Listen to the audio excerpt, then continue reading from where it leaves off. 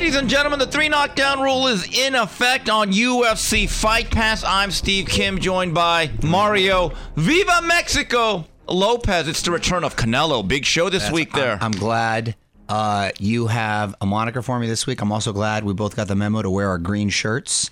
So there's good for that's good indication of the show to come. Shout out to Smoking Tim Frazier here and Tino on the edits. All right, the bout sheet for this week's show: the Big Bang, Zhang Zhilei with another big victory. Then we preview that man we talked about. Canelo Alvarez takes on Jermell Charlo, and then joining us on the championship hotline, the legend himself, Jim Lampley. Then we have Ask Mario and Final Flurries. But before we get started, we want to let you know this podcast is sponsored by Hustler Casino, located in Gardena, California, just 20 minutes from downtown LA.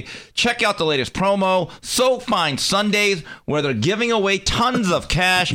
Beat the stadium traffic and play your favorite games at Hustler Casino. For more info, go to hustlercasino.com. Also, shout out to our homies right here in Hollywood, the Scout Micro LA. They offer a unique and innovative hair loss solution for men. They specialize in a thing called SMT, which basically restores and replicates the exact shape and size of a hair follicle by tattooing tiny particles of pigment into the scalp, giving the illusion of hair. You can see results in as little as one treatment. It can restore a hairline, make your hair look thicker, more dense. If you're rocking it close, it's a really way to go. It can conceal any sort of scars or burns you may have. They use the highest qualities. So if you're going bald or just looking for a new look, call our homies over at Scout Micro LA and they will hook you up and mention this ad for a free consult. If you're getting thin, he'll help fill you in. All right, let's get started. This past Saturday from the Wembley Arena, Great Britain, bang. Again, Zhang Zhilei, as expected, he only took half the time in banging out Joe Joyce in 3. Mario, I think it's very simple now. The Big Bang, Zhang Zhilei, is an upper crust, upper echelon heavyweight. I think he's got to be considered now one of the most dangerous and elite big men in the heavyweight division. And also someone you want to see when you see a big guy like that, which for me, that's the knockout of the year. That one.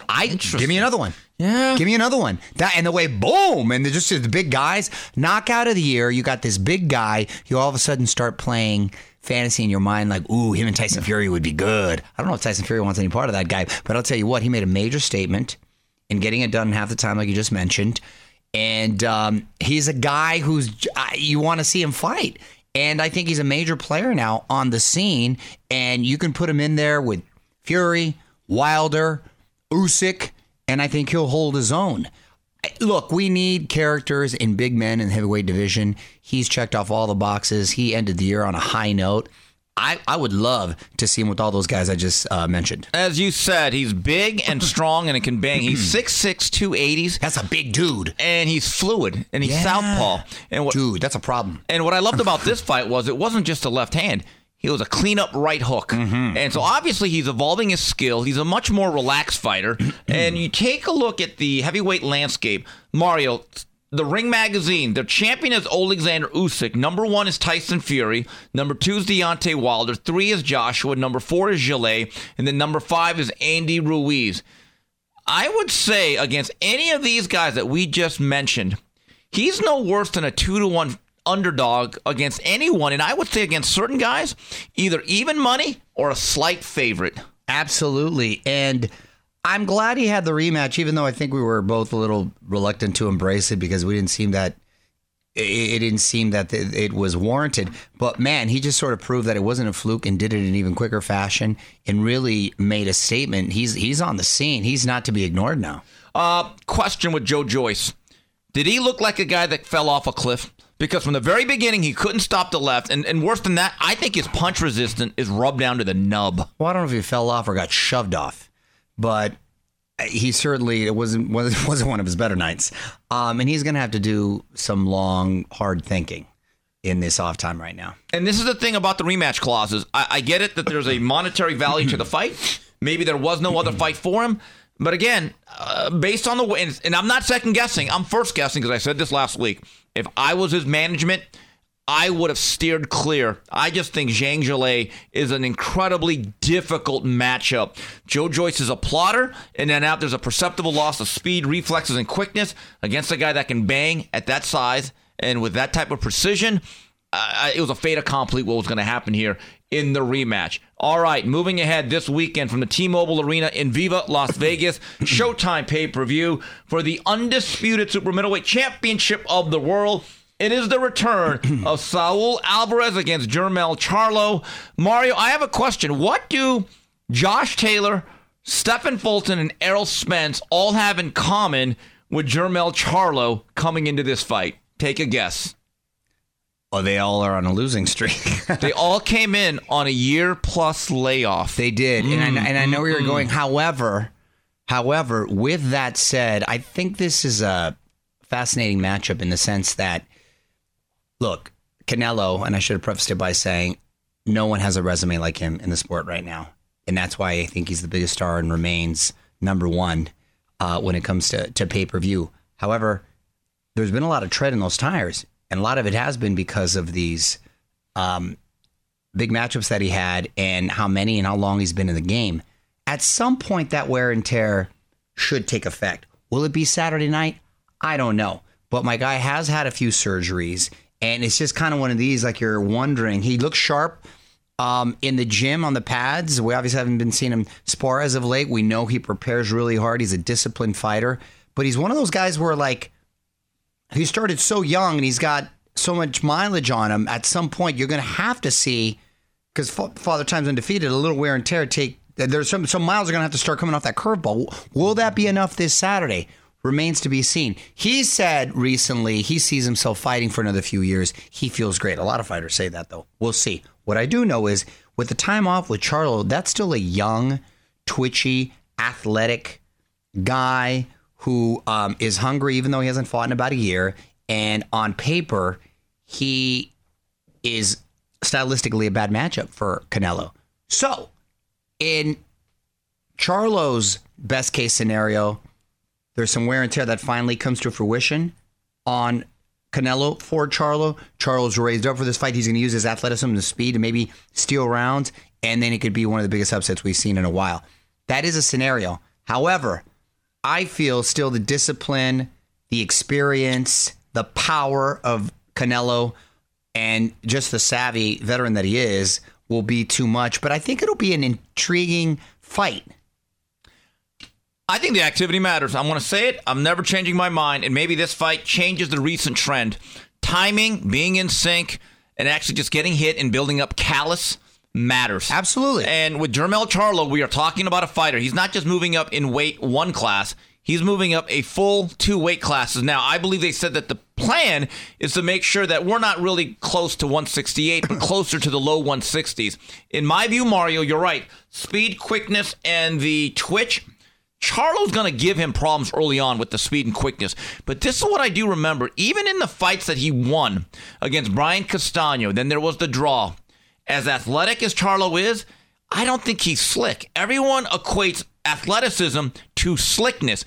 Caleb Plant is slick. Correct. Charlo is fast and explosive. I think there's a difference. And look what happened there.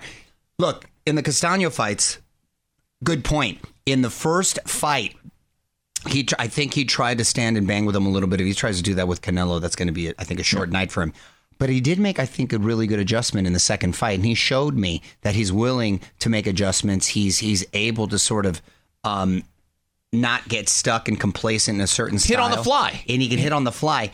I agree with you as far as the activity. I just don't know if those other factors that I mentioned previously will have a bigger toll on the outcome. But I do find it a fascinating fight. You know, and let's go back to May when Alvarez made his homecoming. Look, those homecomings can go different ways, as you said. Sometimes you could say it's exciting. Other times you could say it's very distracting. But in my view, the fact that Charlo is this fiery, blustery guy and a bigger name to the American audiences, this game is so mental. And it's my opinion that Canelo is probably more mentally in tune and motivated for this fight okay, than he was against John Ryder, who was a tough plugger. Now, I don't know. You're right. Maybe he did lose an inch off his fastball, but the question is, again, Jermell Charlo is going to be really, really interesting to me because I do expect him to win some early rounds. The first time Canelo pops him really hard, and let's face it, this is going to be the best puncher that he may have faced, and there's a very good chance with these weigh-ins being up to 30 hours plus. He could be getting hit by a cruiserweight. You know the way these guys blow up in weight after the fight. Yeah, but it is ironic. And when I saw them stand next to each other, Charlo, who you said's coming up to weight classes, looked like the much bigger fighter naturally. Hold on. Taller? Not or just bigger. Not just taller, Cam. Not just taller and slender. The width of the legs No, matters. I know, but he's broad, bro. He is. When I saw him, he's broad. In the upper body. He's not a little guy. But the same thing for Fulton Inoue. One guy had the tree trunk legs. The other guy was a little bit broader and taller, and that was Fulton. No, you're right. So that's what I'm saying. He's not a small man, is my point. Yeah. And he looks like he carries that weight well. And he looked filled out, and he's broad and stuff. So I don't think it's receiving the punches. I know, obviously, we don't know what to expect there. But it's not like we're seeing this guy come up who's a much, much smaller man. I think they're going to probably be close to probably about the same weight. I'm intrigued. I still like Canelo in the fight, but I think he'll have his moments, Charlo, and I'm intrigued to see how Canelo looks at this point in his career. Yeah, and to me, if there's going to be any interest in a possible fight with Terrence Crawford, we do have to see a little bit more corrosion from Canelo, because in this game, timing is everything, as is the trajectory of career. Mario, you spoke I'll about... be there, by the way. Okay. I'm looking forward to it, so I'm going to be able to report back in person, because as you know, sometimes it is a little different in person. And with Canelo, you talk about his career path. Turned pro at age 15. So whatever age, I think he's like 33, 34. It's older than your usual garden variety 33, 34. But this is where I really Which is still young these days, but you're right. Not when you have 64 fights. No, that's what I'm talking about. But I'm saying, generally speaking, that's still pretty young, the way guys are taking care of themselves. But when you start that young and you have that much money, yes, of course, it's going to catch up to you. Career record, 59-2-2 in an era when a lot of young fighters who I believe are really gifted but are twice-a-year fighters at age 23 with 18 fights. We're not going to see a lot of careers like Canelo. No. I mean, forget careers that go to 60 fights. I don't know how many fighters we're going to see with real substantial runs at 40 and 50. We better appreciate what we have in Canelo, because he is one of these guys, regardless of your race, color, creed, religion. When Canelo Alvarez is on that calendar, you circle it with the red ink pen and you say, honey, we're not going out to the in-laws. We're staying home. Post Canelo, I don't know how many more guys are like that anymore. And what I've always said about Canelo is he's a great champion. He doesn't rest on his laurels. You never see that dude out of shape, get heavy between fights. When he says boxing, his life, he means it. He's about that life. So he's a kid that other young boxers should look up to, because that's how you carry yourself. All right, so that's it. This Saturday night, again, T-Mobile Arena on Showtime, pay-per-view. When we come back after this break, we're rejoined by an old friend, Jim Lampley, who'll be live on the scene in Las Vegas. More to come on the 3 Knockdown Rule. This podcast is sponsored by Hustler Casino, located in Gardena, California, just 20 minutes from downtown LA. Check out the latest promo, So Fine Sundays, where they're giving away tons of cash. Beat the stadium traffic and play your favorite games at Hustler Casino. For more info, go to hustlercasino.com. The 3 Knockdown Rule is back, and we'd love to partner with you. If you'd like to sponsor the 3 Knockdown Rule with Steve Kim and yours truly, send an email right now to info@boxbid.io. Since we launched back in 2015, the 3 Knockdown Rule has continued to be the most entertaining and most informative boxing podcast around. 3 Knockdown Rule is available on all major podcast platforms as well as YouTube. Again, for information on sponsorship opportunities, email info@boxbid.io. And we're back on the 3 Knockdown Rule on the UFC Fight Pass. And Mario joining us is a very special friend of the show, past guest, always very popular, and he is missed. Mario, you can do the intro. Man, someone who I'm proud to call a friend and who I think is the best broadcaster ever. My guy could make a cockroach race exciting. He is the GOAT, Mr. Jim Lampley. How are you, sir? I'm doing great. Thank you, Mario. Thank you, Steve. My first year at ABC Sports, when I was being brought along through Wide World of Sports wacky events. I believe I might have done a cockroach race. And I'm sure you made it incredibly exciting. On that level. That's great. So this week, starting actually, I believe, on Tuesday night when you land in Las Vegas, you will be working for ppv.com. Jim, is this the first boxing event that you've been associated with in any way since HBO signed off in late 2018? Yeah. According to my memory, this is the very first boxing event I will have attended and been a part of since HBO's last event at StubHub on December 8, 2018. Wow. And I got to say, the sport has not been the same without you. Not having it on HBO has not been the same, and I know I'm not alone in thinking that. What is your role exactly this upcoming week, Jim? Well, PPV.com is as far as I know, a relatively new mode of expression, part of the expanding digital and electronic imprint of technology on sports, and it creates an opportunity for consumers, viewers, listeners, fight fans, whatever you want to call them, to interface with the event in a new way.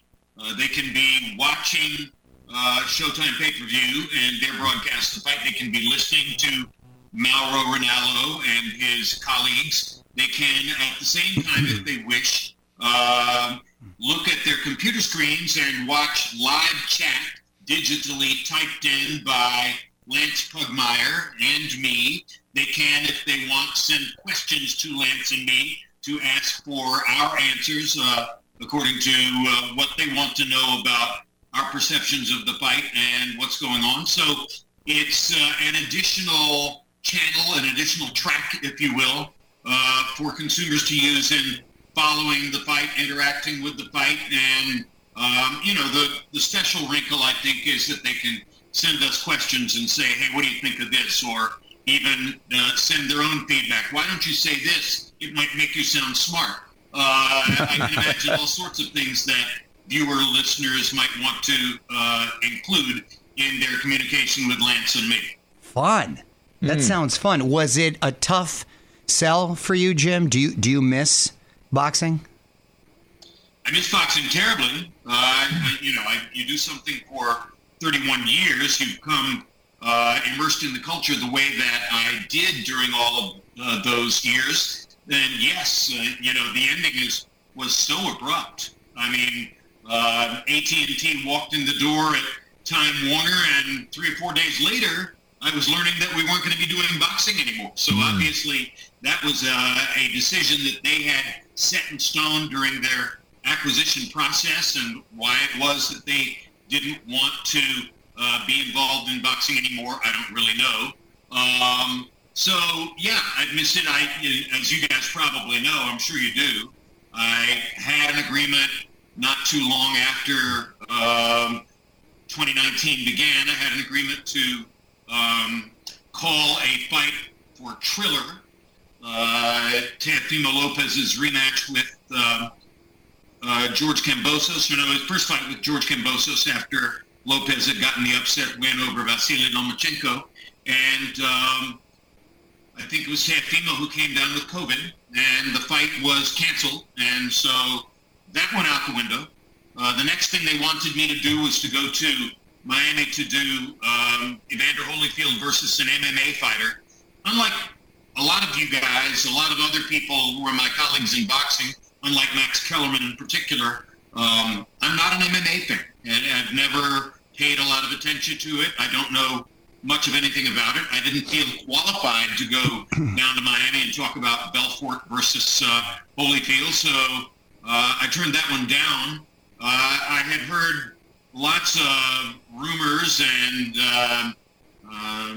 sort of whispers that I would be getting an offer from a streaming service or a cable network to take the blow-by-blow job and go forward, but that didn't happen. So I've been on the sidelines watching boxing and caring about boxing, still passionately as a consumer, but without being in a position to talk about it, write about it, or otherwise communicate. Jimmy, you've had such an illustrious career. I mean, you've called everything, and this is literally the truth. I'm just telling you, I first saw Jim Lampley in the early to mid-'80s during the college halftime shows of college football, back when you had to literally watch Jim to get every score. It was a lot different back then, and that's when I first saw this guy right here, who ended up becoming a friend. And you've done the Olympics. You've done every single major big event, in my view. Tennis, a lot of tennis. Yes. So, Jim, when it comes down to it, though, are you mostly known or best known, you think, your signature sport, is it boxing? I went to 14 Olympics, which is more than any other American sports broadcaster, or at least that was the case when I went to my last one in Beijing in 2008. Maybe somebody has sneaked past me since then, but I think I would know that. And I have not been notified to that effect. So whether I'm wrong or I'm right, I'm still walking around saying I went to 14 Olympics more than any other American sports broadcaster. And obviously, those were large audiences, and I was on camera because at 8 of them I was a studio host. I was the first person ever to stand on the sideline of a college football game with a camera and a microphone. I was the guinea pig who authored and introduced that particular role. I did NFL games. As Mario points out, I did Wimbledon tennis for 12 years on HBO, 6 hours a day live, no commercials. Sometimes 6 hours a day live, no commercials, no tennis. Martina Navratilova, Arthur Ashe, Billie Jean King, John Lloyd, great lineup of expert commentators. Thank God for them on the rain days when there was no tennis. But at the end of the day, the very first live sports event my mother ever sat me down to watch on television in 1955 was Sugar Ray Robinson versus Bobo Olson, their second fight for the middleweight championship of the world. My very first legitimate, full-blown sports hero was Cassius Marcellus Clay. And boxing has always been extremely close to my heart and very personal for me. So if you were to say, and I think a lot of people would, well, you're better known for boxing than for anything else, that's great. I'm thrilled with that. I care about it. I'm passionate about it. I learned a lot about it over the years. And yes, I think that boxing is as meaningful to my identity as any of the other things I had the privilege of doing. You know, Jim, it's obvious you still have a great passion for the sport and you're still a fan. How much of it do you follow? And given the rise of so many streaming services and platforms, because it used to be so easy, it was either HBO or Showtime, right? Now there's a plethora of them. Do you find the sport more difficult to follow? And how much of it do you actually consume on a weekly basis? Well, I read the blogs that are important to read.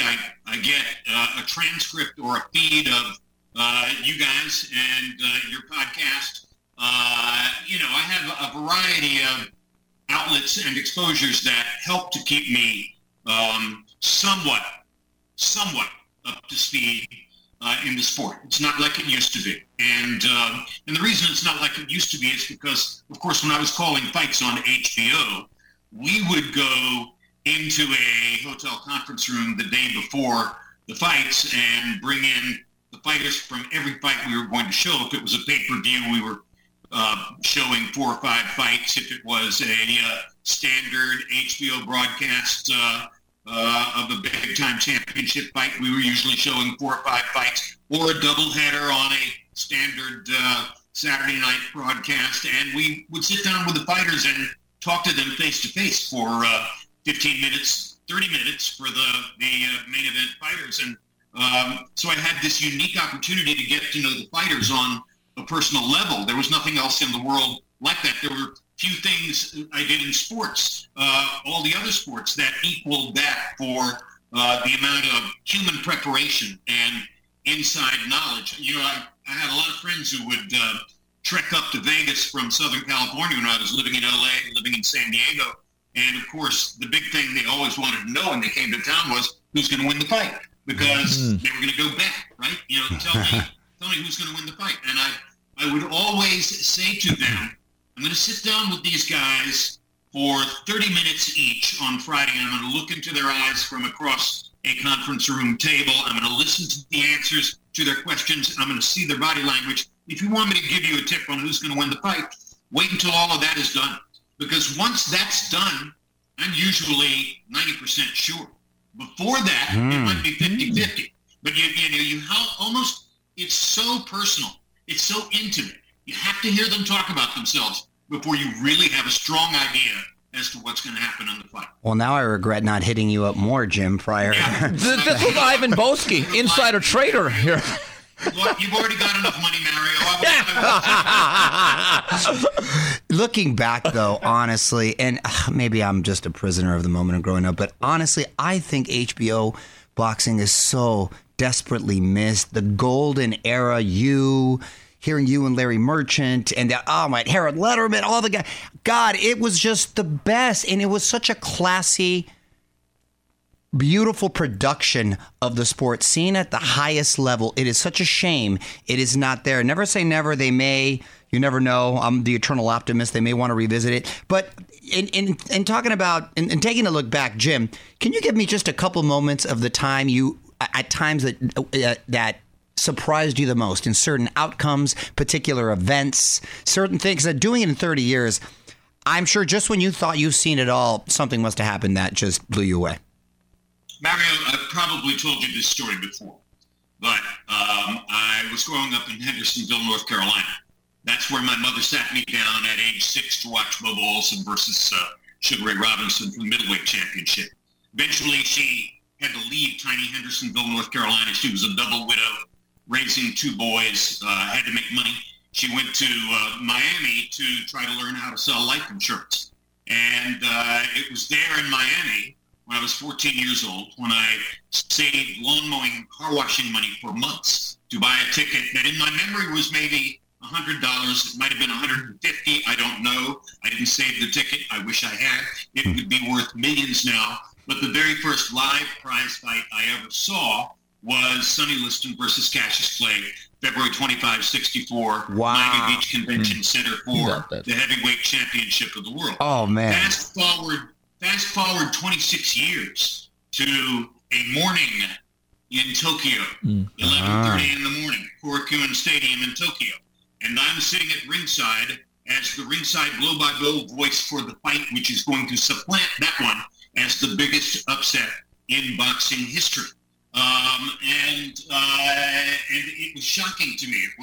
It was like an out-of-body experience to realize in the late rounds, as the outcome became abundantly clear, even before it happened, I was thinking, oh my gosh, the very first live prize fight I ever saw was the biggest upset in the history of boxing, and now I am calling for the American audience the fight which will succeed it as the biggest upset in the history of boxing. And when Douglas floored Tyson in the 10th round, and the referee was standing over Mike, and you'll recall the amazing pictures captured by a great ringside cameraman named Boris Sager of Mike reaching and floundering with his glove, trying to pick up the mouthpiece to put back into his mouth. And I'm watching that and thinking to myself, oh my gosh, what do I say about this? What is the right call?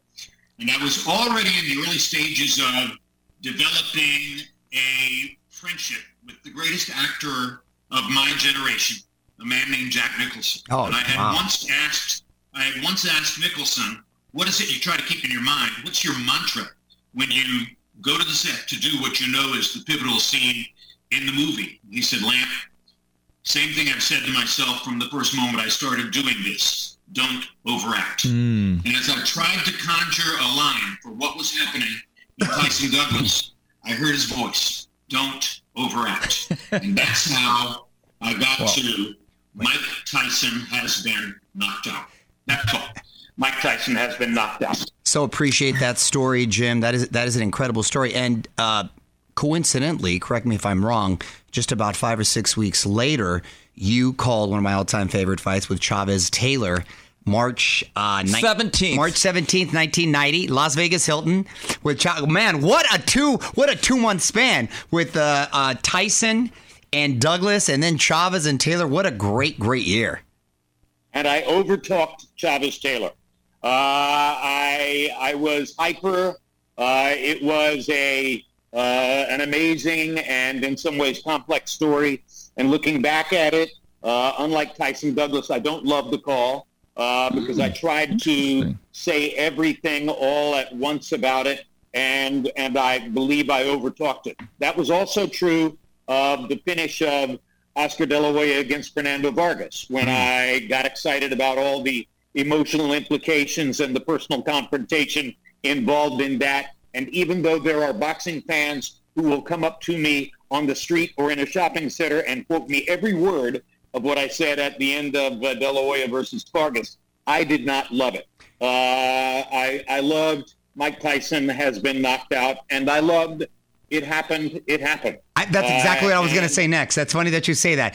First of all, I think you're being meticulous, a little too hard on yourselves, because those were great calls, because as a fan, I can appreciate and remember vividly what happened. But when George Foreman knocked out Michael Moore, I'll never forget that. When you took the pause, it happened. It happened. Well, and Caesar's Falls, that was fantastic. You know, Jim, you talk about the Tyson Douglas thing. I had lunch with your old friend Larry Merchant on Friday, and I still remember that line. He said, "This makes Cinderella look like a sad story." And I've always said that's the RFK assassination fight, because everybody knows where they were, where they either saw the fight or heard about Mike Tyson getting knocked out. Jimmy, the highest compliment that I could pay HBO, in addition to what Mario stated earlier, there are still days I'll go on YouTube and there's nothing on, or I have some free time. I'll go back to your pre-fight vignettes you used to do, and stuff like Legendary Nights. Legendary Nights was, well, ironic. Classic. The one Chavez Taylor one we just did was excellent. They were so good, and the storytelling was so good. I mean, man, just the landscape of boxing and in general, and I don't know if I'm sounding like the old guy right now, but we are.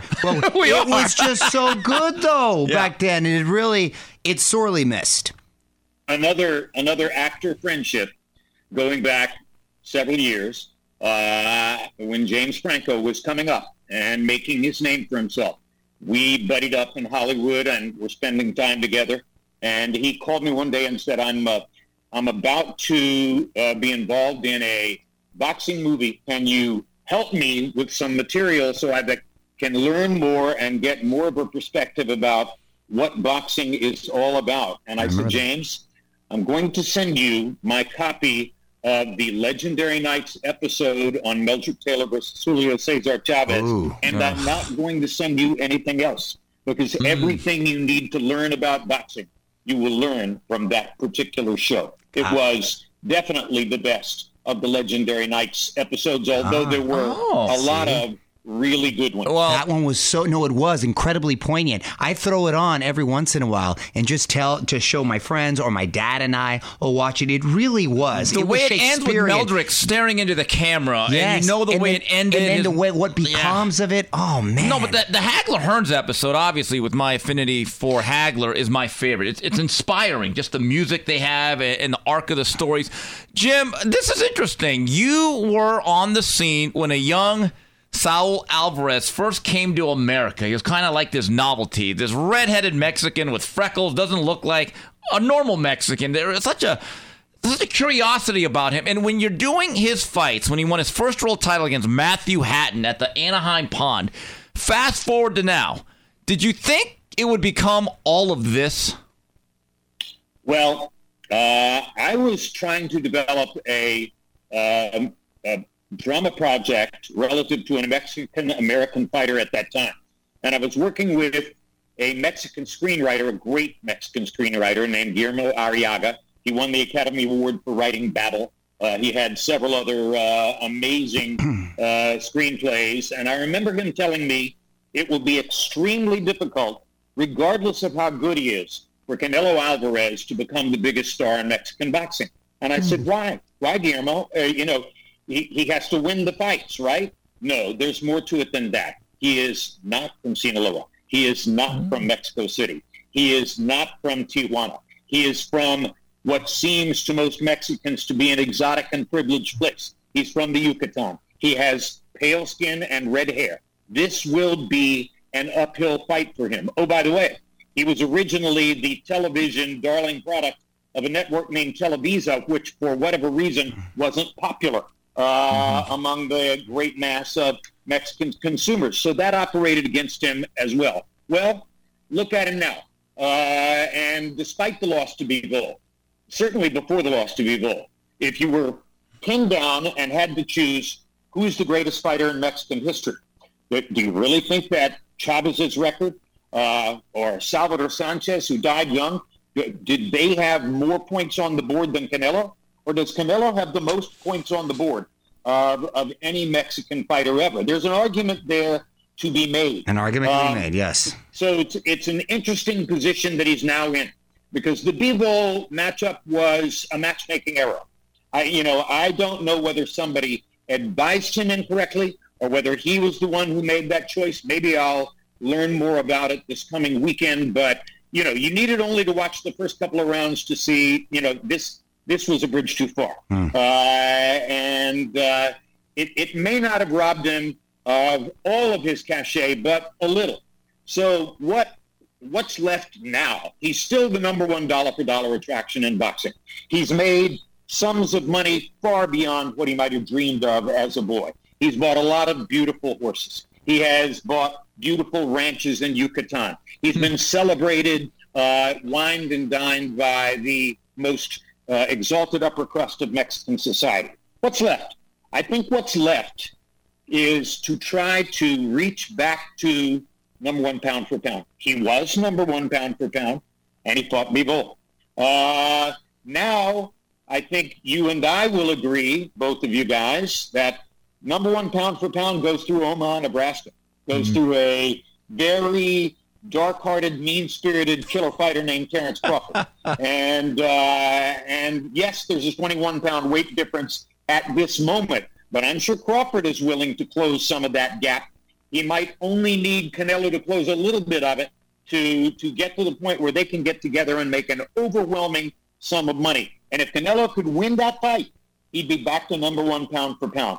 I think that's the logical target, the logical goal for Canelo coming into this fight, and he has to be careful not to look past this one, because this is a dangerous matchup too. I agree with you, and I will add that another classic fight that you called, and I can compare, speaking of a fighter jumping up in weight classes, when Pacquiao fought De La Hoya, going into it, Jim, did you expect that outcome? I don't think I've ever asked you.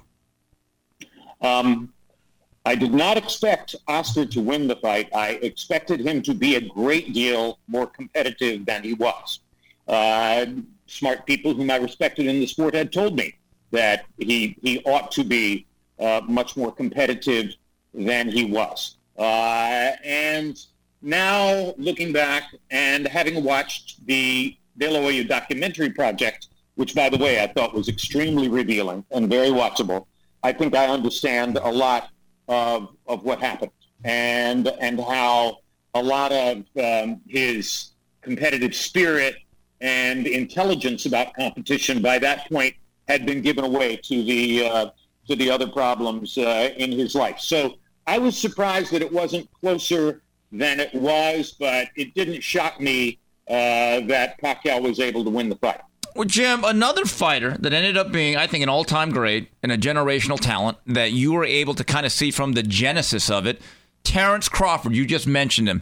Did it surprise you how lopsided his fight with Errol Spence was in the summer? Nope.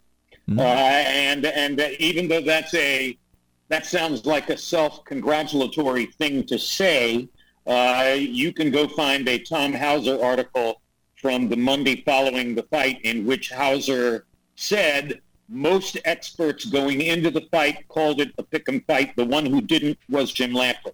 And he quoted me as saying that I thought that Crawford might very well need, that Spence might very well need a rescue late in the fight. And he did get a rescue late in the fight. I saw that coming because, again, what did I call Crawford? A dark-hearted, mean-spirited, competitive fighter. Yep. He has the best killer instinct in boxing. Yep. He knows exactly how to put the hammer down when he wants to put the hammer down. He's ambidextrous. He has in this era, he has a unique ability to balance himself prior to a counterpunch in such a way that he can deliver a counterpunch with maximum power.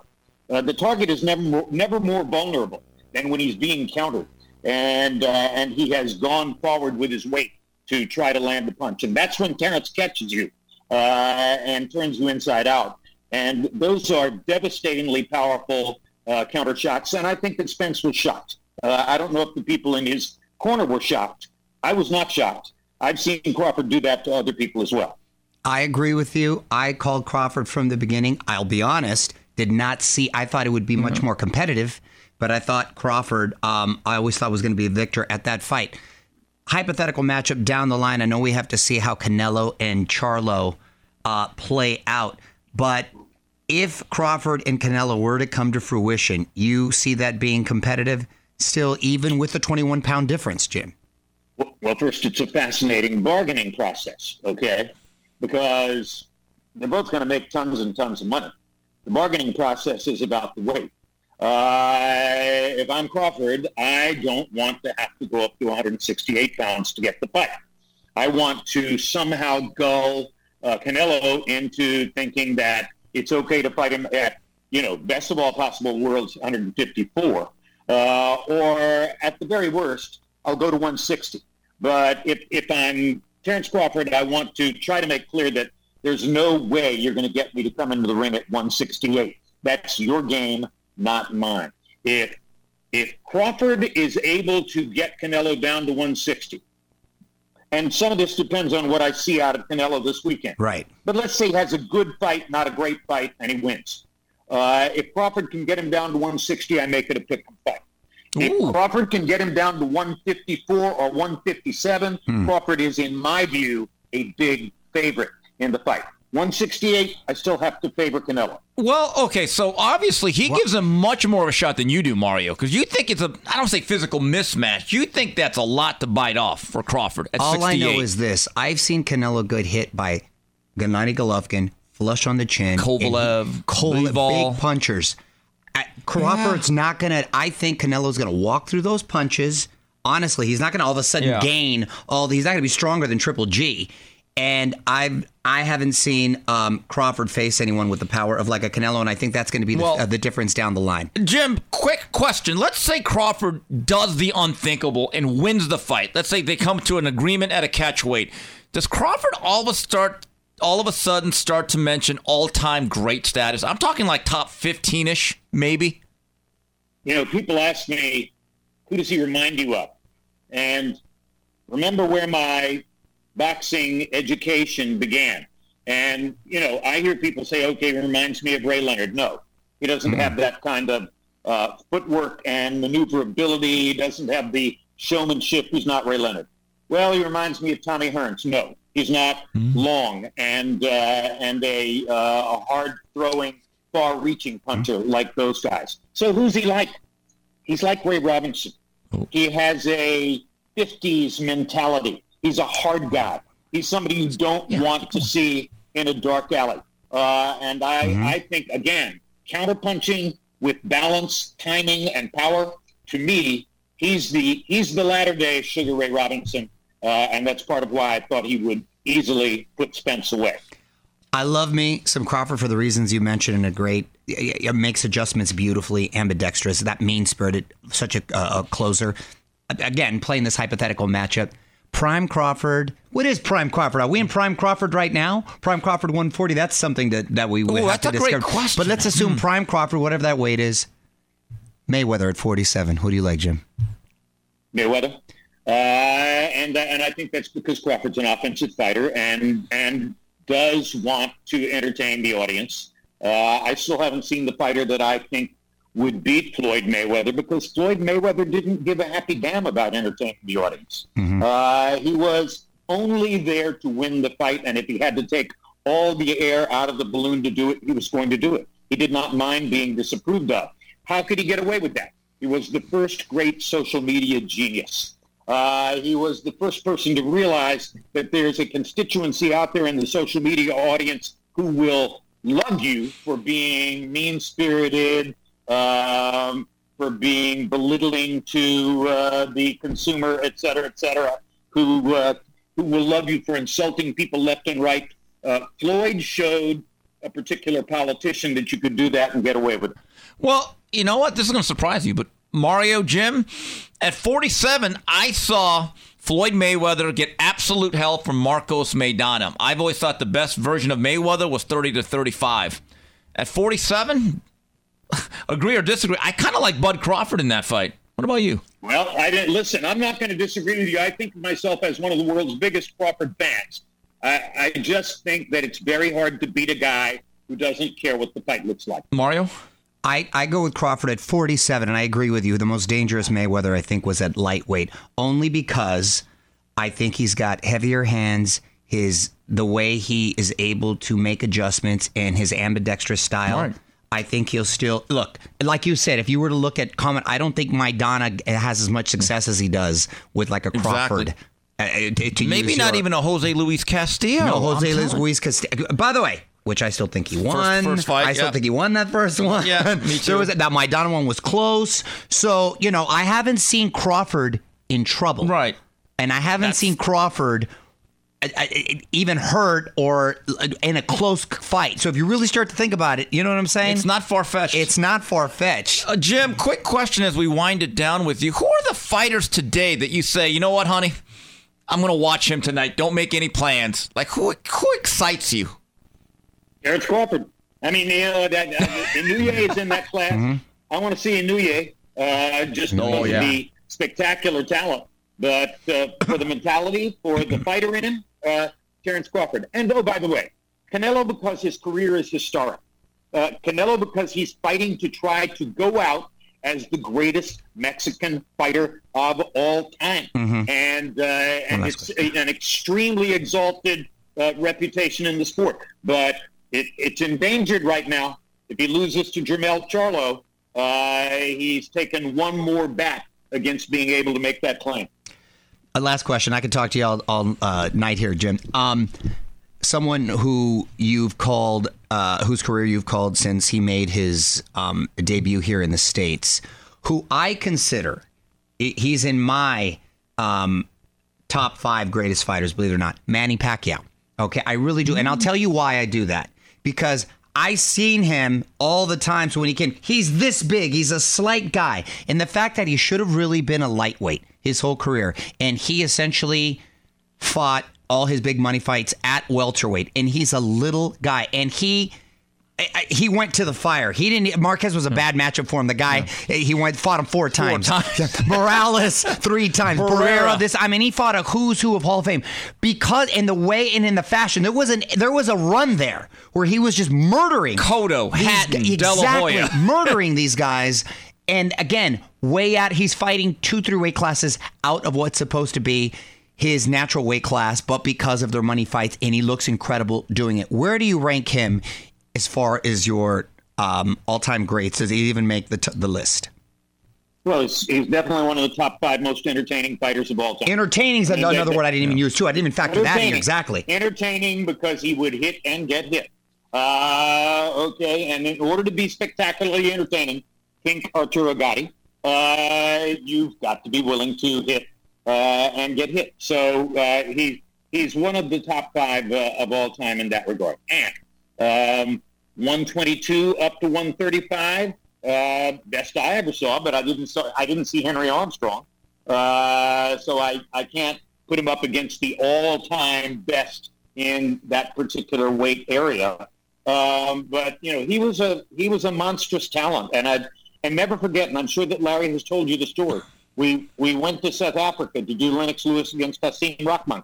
We saw a guy on the undercard named Lesinola Ledwaba. Mm-hmm. Ledwaba won the 122-pound world championship. And Larry and I are both absolutely convinced this guy has to be the greatest 122-pound fighter in the world. Look at the style, the balance, the timing, all of the boxing skill. And Pacquiao was like a bottom-of-the-barrel opponent for Lesinola Ledwaba. I remember you mispronounced his name when I remember that because nobody knew about him. It was a late replacement, and they went down the IBF ratings because Enrique Sanchez pulls out with an injury.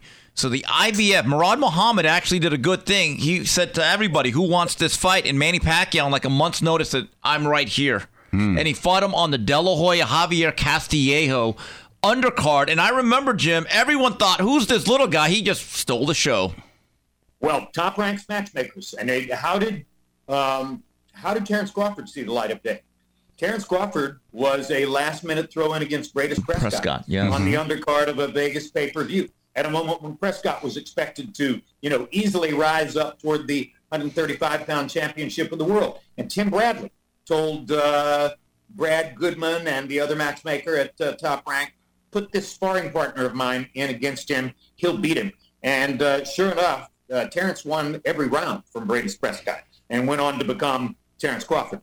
Jim, final question as we wrap it up here. I know fans want to know, and I'm always curious, how's life in Chapel Hill, North Carolina, for you? What are you doing on a daily basis? It'd be a lot better if Hubert Davis can crack the code and learn how to use his moving parts, or maybe the new point guard Elliot Cadeau is going to become the de facto coach, and they will again become a great team with the current crop of transfer shooters. Last year's transfer shooters didn't do the job. But in the meantime, we're watching Drake May. And I hope you guys saw Drake May's left-handed touchdown pass Saturday night. I did. He's magical. He's a spectacular player who is likely to have a long and spectacular career in front of him. And he's a great kid. And, it's, I came back to the place I most love on the planet to teach a graduate school course and to go to football and basketball games with the chancellor, who's my best friend, with whom I share a birthday. And it's everything I dreamed it would be. And I didn't even know before I came that we would have Drake May. That's awesome. Jim, we look forward to your ongoing coverage this week on ppv.com. Make sure you order it. And also our good friend Lance Pugmire will be on the scene for me at the LA Times. Jim, you are always invited to the 3 Knockdown Rule. Please join us again soon. I will, whenever you want me to do it. Great. I'll talk to you later. Great talking to you, buddy. Okay. Thank you. You're the best. All right. Thanks to the legend, Jim Lampley. We'll be back. We wrap it up here on the 3 Knockdown Rule. Shout out to our boy Oscar Lopez, no relation, from Scalp Micro LA. His company offers a unique and very innovative hair loss solution for men. They specialize in a pigmentation known as SMP. Basically, it replicates the exact shape and size of hair follicles by tattooing little particles of pigment into the scalp, giving the illusion of hair.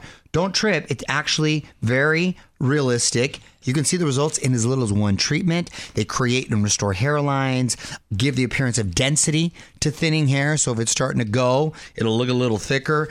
If you're going bald or you're just looking for a new look this summer, check out our homies over at Scalp Micro LA and mention this ad for a free consult. This podcast is sponsored by Hustler Casino, located in Gardena, California, just 20 minutes from downtown LA. Check out the latest promo, So Fine Sundays, where they're giving away tons of cash. Beat the stadium traffic and play your favorite games at Hustler Casino. For more info, go to hustlercasino.com.